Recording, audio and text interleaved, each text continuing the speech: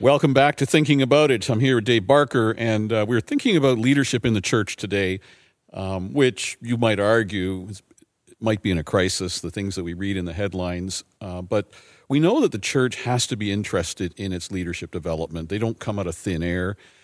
There are some exceptional leadership developments out there. God does things sovereignly. But in general, the church needs to be interested in this leadership development. And I'm looking at a couple of verses here, Dave, that help get us started. And this is Paul's letter to Timothy, who was someone into whom Paul was pouring leadership. So there's some good things here.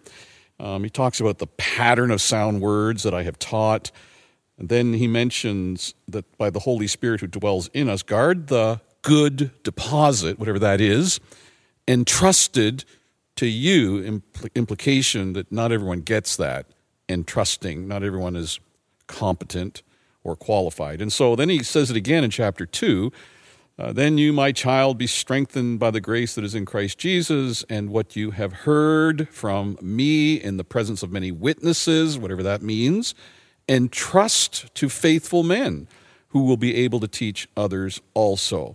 And there's nothing magical about the Greek word there. It simply means to hand off or give over. So how do we do that? How important is it that we do that? What are some models that we might be familiar with? And what kind of shape are we in today when it comes to looking for faithful, competent people who can articulate the gospel? And how do we do that? What are your thoughts, Dave? Well, first of all, I think it's an important reality. I mean, we need to be working at this as church leaders and as churches. I think we bring a distinctive kind of leadership into play.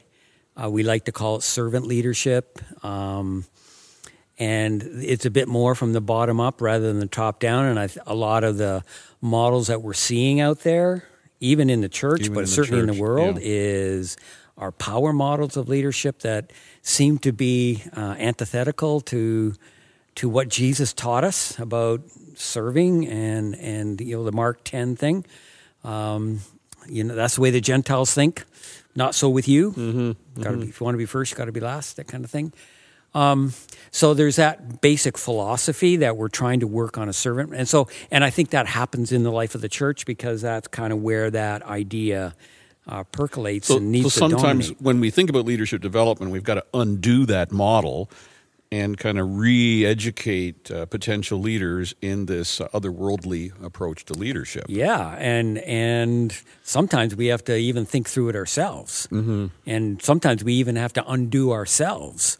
I remember when I was pastoring, every now and then we would get into a meeting or something like that, and there was something happening, and I would make a decision. And my associate would come to me afterwards and say, well, Dave, you pulled the power model today and you made the power move. And you know, was it necessary? Should I have been a little bit more, democratic in that context? Probably yes. Maybe there are times when you just have to kind of say this is the way we're going. But I think the ethos of what we do needs to be collaborative, servant-driven, and that kind of thing. And so to answer your question, it's important for the church, and it's important that the church do it because it brings that world of Christ into the whole domain of what it is to be a leader. So we all know that we're making disciples somehow, right? Sunday school, adult education. I mean, we're all doing something for that. But is that the same as leadership development? Should we, in our discipleship modeling, think specifically about within the discipleship community, there are those who need to be identified and put on a different track, maybe, with a view to being entrusted to articulate the gospel, maybe even in the pastorate or from elders' positions? Yeah, I think so, yes. I think there are those who have been gifted. It is one of the spiritual gifts that is identified in the New Testament. And so for us to see that in a man or a woman, because leadership, we need leadership among women as well as men. And so to pick that up, to identify that, I think is important as for other leaders. There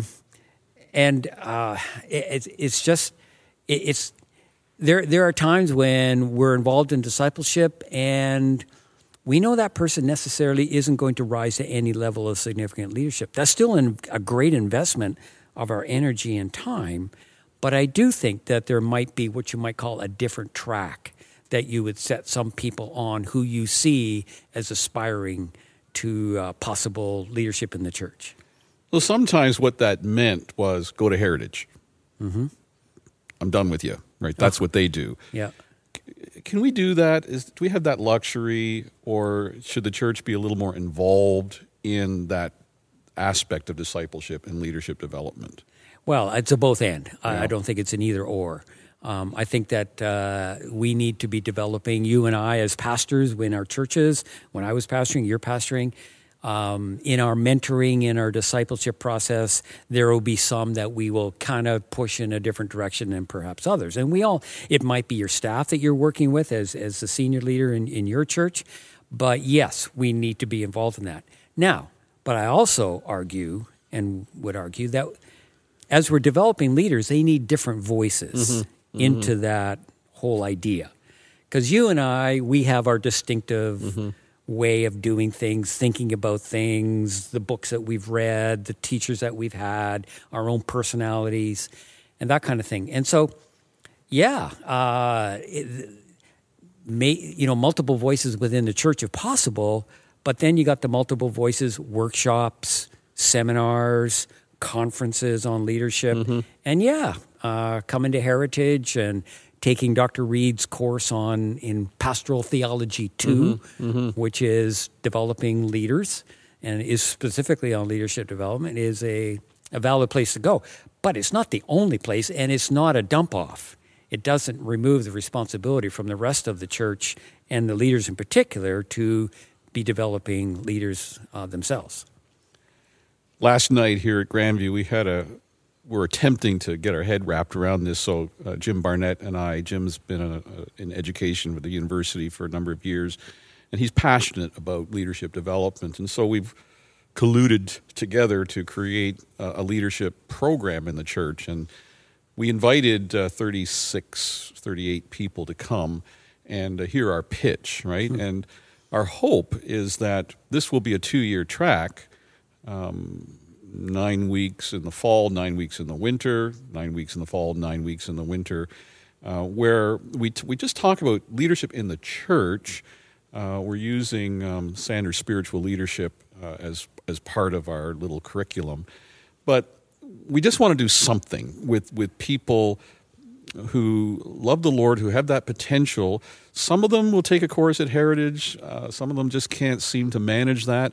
And so we're hoping that this will address the problem, because sometimes we'll go to people looking for people to fill positions, to bear burdens, right?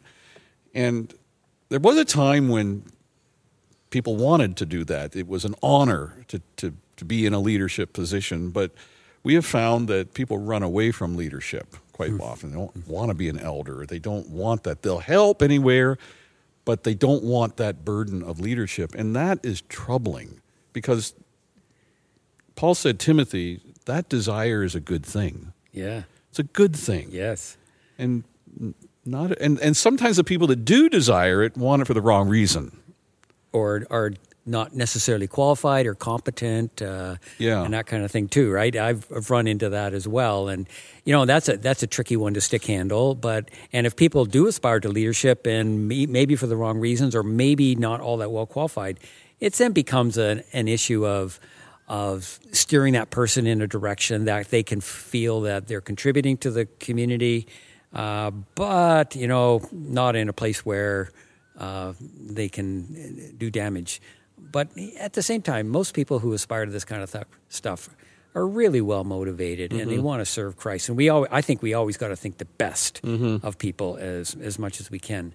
I'm really interested in your comment that you. Am I going to regret this? No, I'm just interested in that comment that you're seeing people run away from leadership. That's interesting. I'm not quite sure what to think about that. again, I've been out of the pastorate for a little while now. So I was in charge of leadership development when I was in my short stint I was at Benton for 5 years, but full-time for only a few months. But part of my role was leadership development. And I'm not sure I saw that. I think that, now there were some people who couldn't attend, like I had workshops on a Saturday morning or something like that. And that's for leadership development. What I'm talking about is existing positions. Yeah. They need to be filled. People are saying, I can't do it. So that's why we're doing leadership development, and there's huge interest in development. But the reason we're doing that is because they're running away from positions for which they don't feel competent, or they don't want to they don't have faith maybe to believe that they can be fruitful in that position. So that's what I'm... Okay, and maybe that's on us a little bit, because have we so stereotyped what those leadership positions are, and maybe loaded them with stuff that it does scare people away. Time commitments, criticism, because, it's lonely at the top, as we know. The fact that they're going to have to face some of that. Has there been a history in the church of leaders getting burned or overworked, and some of that's going on? I don't know. I think some of it has to do with people who are upwardly mobile, and they would just as soon pay someone to do that. And I get that. We have probably a larger staff than most because of that reason. Doesn't mean they don't love the Lord. It just means I'll give money. Yeah. That's the way that goes. But we still want to help these upwardly mobile people to experience the joy of investing that energy that they have in their workplace in the Lord's work. And it's for their own good, really, that we're trying to excite them about leadership possibility. Yeah. And I think part of the deal is to make leadership fun and safe. And I know when I pastored, I said to the chair of the board, I mean, the deacons meeting that we meet, it was back in the days we only had deacons, there's got to be the safest meeting of the month for me. And it was. We talked about hard things. We talked about the realities that we were facing, but it was a safe place. So there was that going on. And then we had fun. We went on retreats. We played games and this kind of stuff. We got spouses involved because we had, women leaders in the church and men leaders in the church. And so we went on retreats, got spouses involved. Man, some of those little retreats that we had were so much fun. And I don't think that's frivolous. I don't think that's light. I think that's part of what we're looking for. And if we can create that atmosphere, and if you can step into leadership as a children's director or a women's ministry director or a deacon or an elder, you're going to be part of something that is kind of a community within a community that is really nurturing. And that spills over, right? If people look at leadership and see how they like each other. Oh, yeah, and absolutely. they tease each other in a playful way. It just kind of sets a great tone for the church. We would come back from those retreats, and of course we were full of ideas. Some of them were pretty serious retreats in terms of dealing with stuff. But inevitably there was some really funny stuff that happened, and the stories got told. Right? It spilled over into the service the next week or the next few weeks, and the stories got told. And, the congregation would laugh with us and kind of wonder, what on earth are those guys doing? Do you think Jesus had those times with his disciples? I don't know. He went to weddings. Did he dance?